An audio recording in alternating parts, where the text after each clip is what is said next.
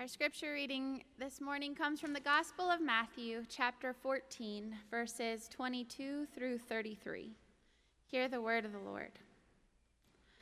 Immediately, Jesus made the disciples get into the boat and go on ahead to the other side while he dismissed the crowds. And after he had dismissed the crowds, he went up the mountain by himself to pray. When evening came, he was alone there. But by this time, the boat, battered by the waves, was far from the land, for the wind was against them.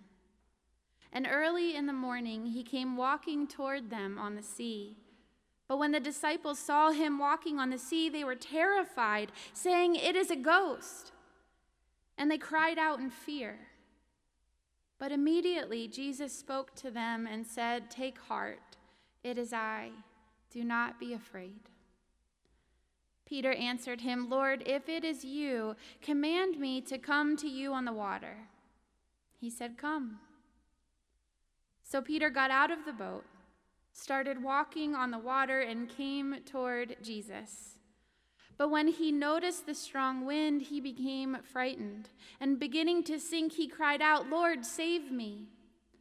Jesus immediately reached out his hand and caught him, saying to him, "You of little faith, why did you doubt?"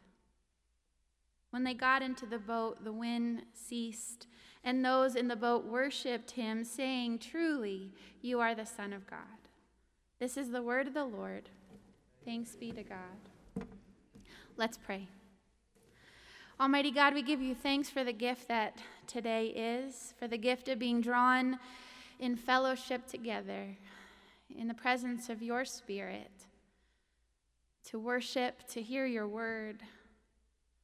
But Lord, we confess that there's a lot going on in our heads, a lot of things that tend to pull our attention away from you.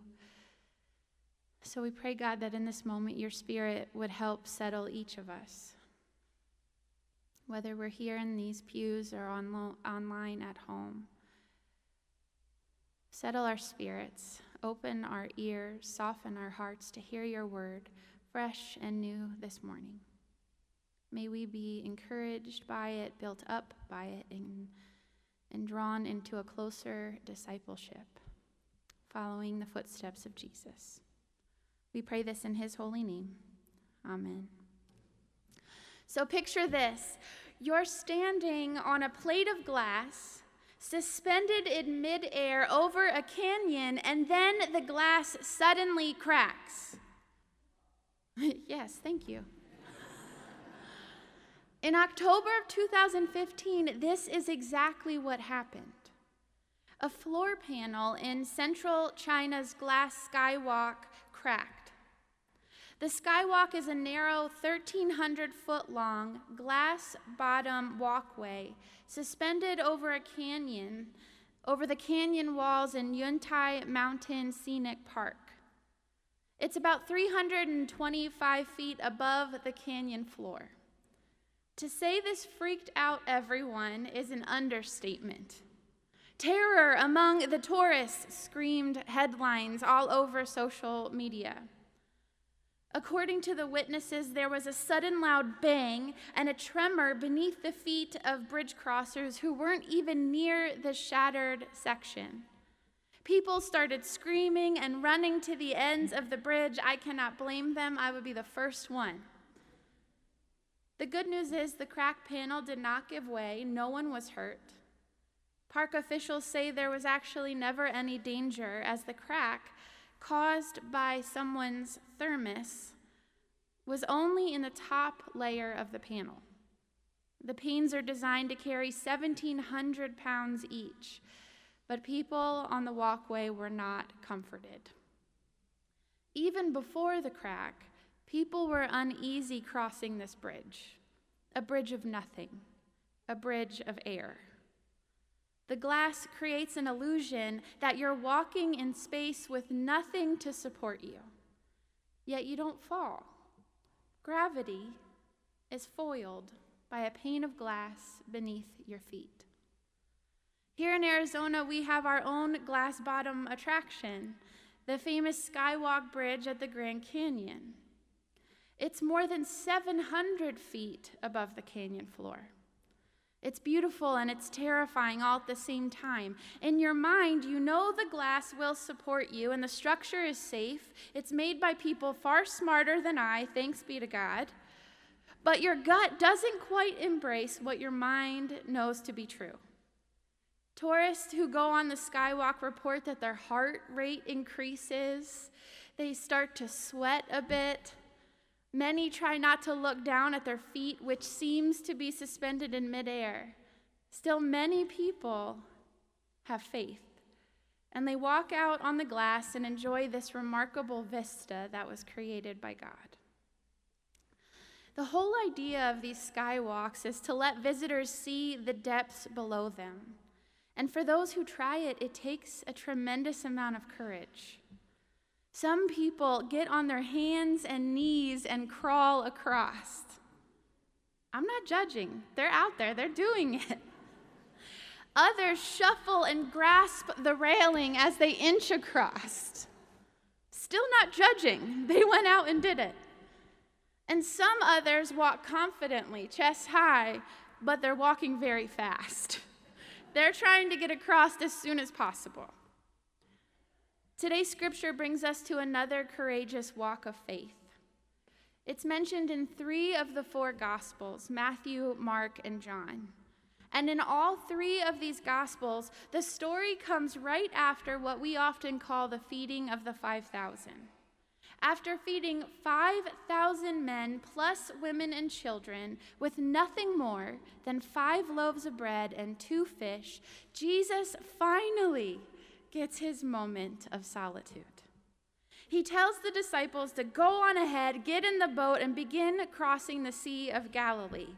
As a mother of a 2-year-old, this sounds lovely. After mealtime, I would love the solitude of a mountaintop. Go. But Jesus doesn't just invite the disciples to get into the boat and cross the sea, a sea notorious for getting swept up in sudden storms. The Greek says Jesus compels them to go. He makes them go. And he doesn't send them to their favorite vacation spot. Jesus sends them far to the other side, to an unfamiliar place, to a destination that was probably not particularly appealing. But like good disciples, they go. And sure enough, a storm picks up along the way. And the wind is so strong, by early morning, they still had not reached the other side of the sea. Now, I had always assumed it was the storm that made the disciples fear first. However, the first mention of their fear is not in reference to the storm. After all, these are experienced fishermen. They are used to storms. But so they are delayed more than they are dismayed. It's not the storm. It's Jesus. It's early in the morning. They're exhausted physically and emotionally. And then they see someone walking toward them on the water. They assume it's a ghost. That is what terrifies them, the uncertainty of who this could be and what it could mean for them. And Jesus, being Jesus, senses their fear and tells them to have courage, to take heart. It's only me. But Jesus' words are not enough for one disciple, Peter. Peter says, "If it's you, Jesus, command me to come out to you on the water."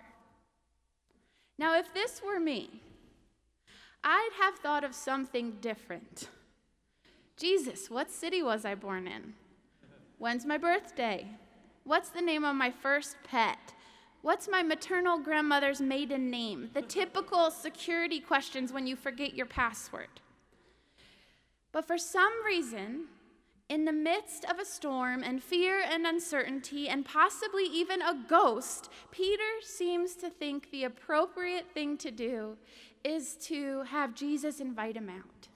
If this is Jesus, invite me out. I'll leave the safety of my boat and I'll walk on water. Why do it in the first place? Why walk on water? Because that's where Jesus is. And if we're to follow Jesus, we want to go where he goes.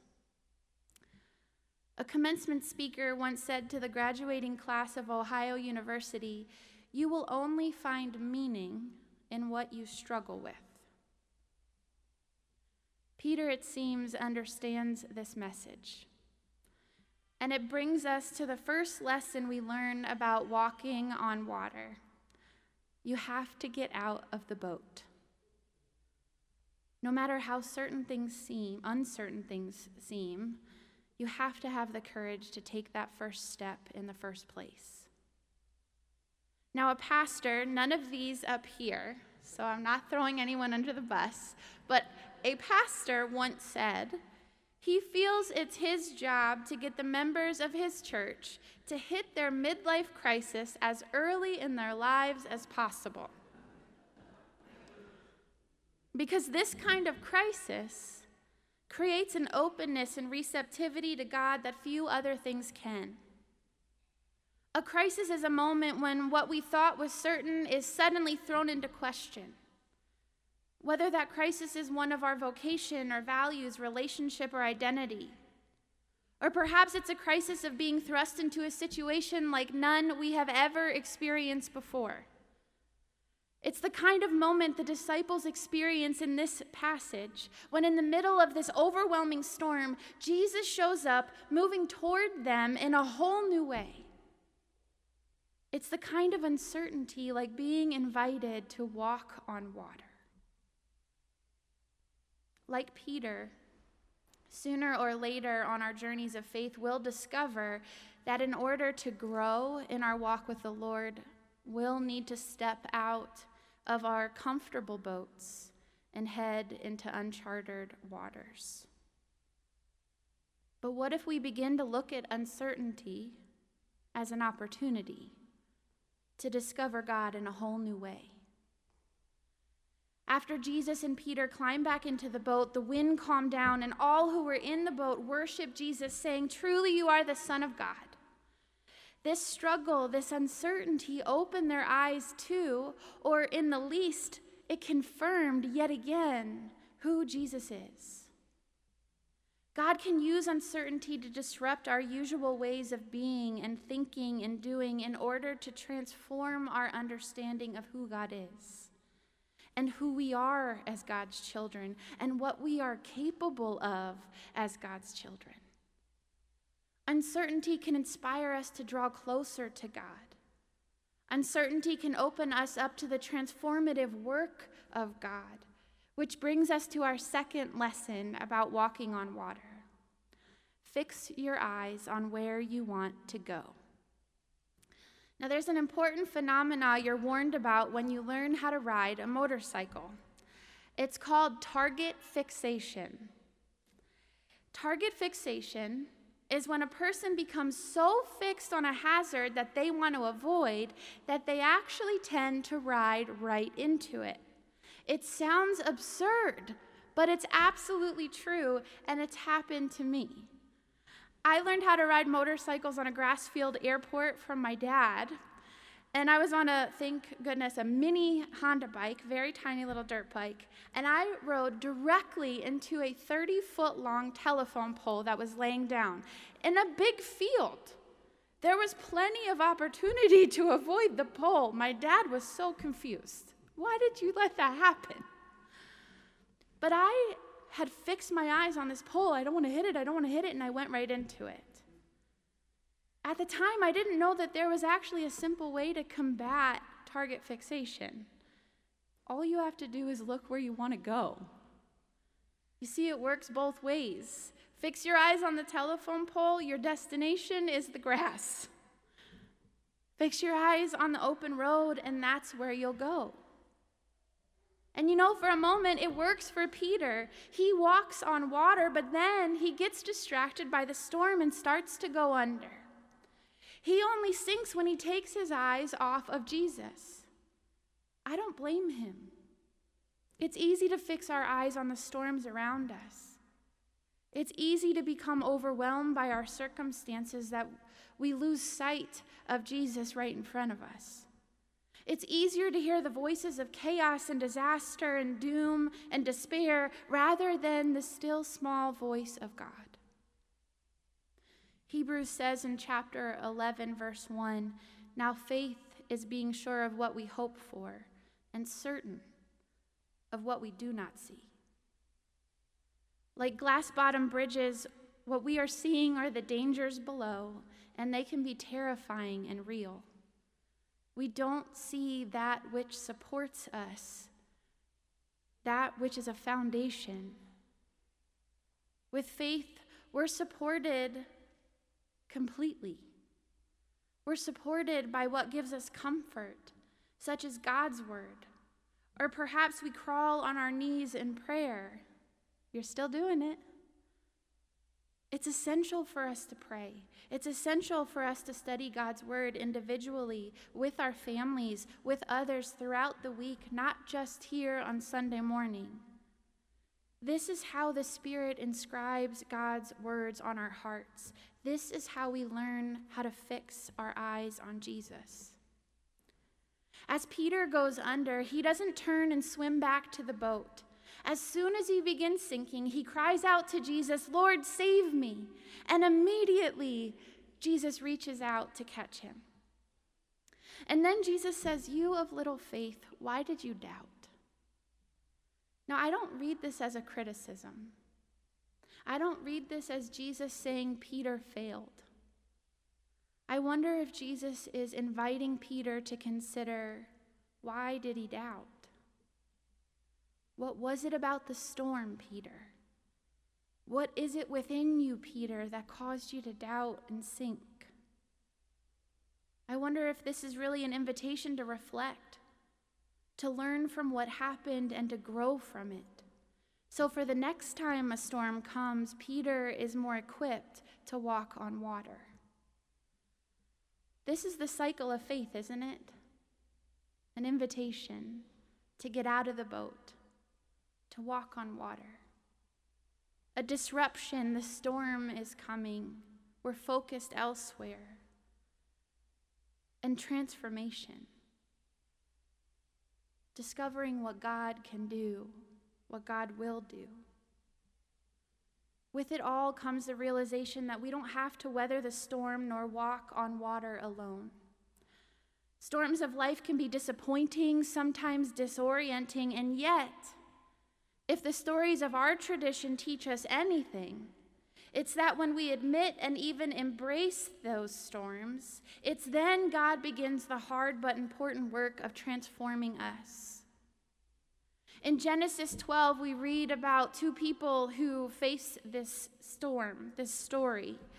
We read, "Now the Lord said to Abraham, go from your country, leave your people. I'll show you where to go.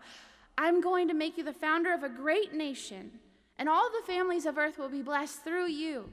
Imagine how startling it would have been for Abraham to receive that message, go. But he doesn't hesitate. He doesn't ask for clarifying questions or a packing list. I would be asking, which way are we going, God? Do we need winter clothes or summer clothes? How long are we going to be gone? What kind of footwear do I need? He doesn't ask. God says, go. Abraham packs up all of his possessions, and he and Sarah and their entire household follow. They left the boat to follow God without having any idea where they were going, how long the journey would take, or if they would ever return home. Abraham and Sarah's story is an example of faithfulness. It's an example of this cycle of faith. In difficult times, it helps us to have examples of people like them who've gone before us, courageous people who did away with comfort to follow God, people who've lived with their convictions despite what anyone else thought, people who were true to what they believed, people who lived out their values no matter the cost, and people who even themselves went back and forth between doubting and trusting when storms came. Friends, living by faith is a choice. Faith is choosing to trust, not that God will take away the storm, but that God will be with us through it all. Faith is like a muscle that we can make stronger through working it out. The early Christians met in homes behind closed doors, sharing communion meals, singing together, remembering the stories of Jesus, and keeping them alive before the Gospels were even written. This practice strengthened them for facing a world that is filled with storms, just like ours. And that's why we rally together today as a community. It's not just to be busy. It's not just because this is what we do to fill our time. It's how we become courageous enough to get out of our boats and walk on water with Jesus. It's because this is how we continue to learn how to fix our eyes on him despite any struggles. It's how we discover that faith is enough, that it actually is a tangible surface for the path of life. It's how we deepen our faith and encourage one another to do the same. Today's story is not a story of a skeptic who habitually doubts. I think he gets a bad rap sometimes. But I think this is a story of a faithful follower who becomes overwhelmed by the circumstances surrounding them, who begins to lose their nerve when they discover the odds stacked against them in the middle of a crisis, but who also finds Jesus' steadying, delivering hand. Today's story is Peter's story, but it is also Abraham and Sarah's story. Today's story is my story. I wonder if it could be yours too. Amen.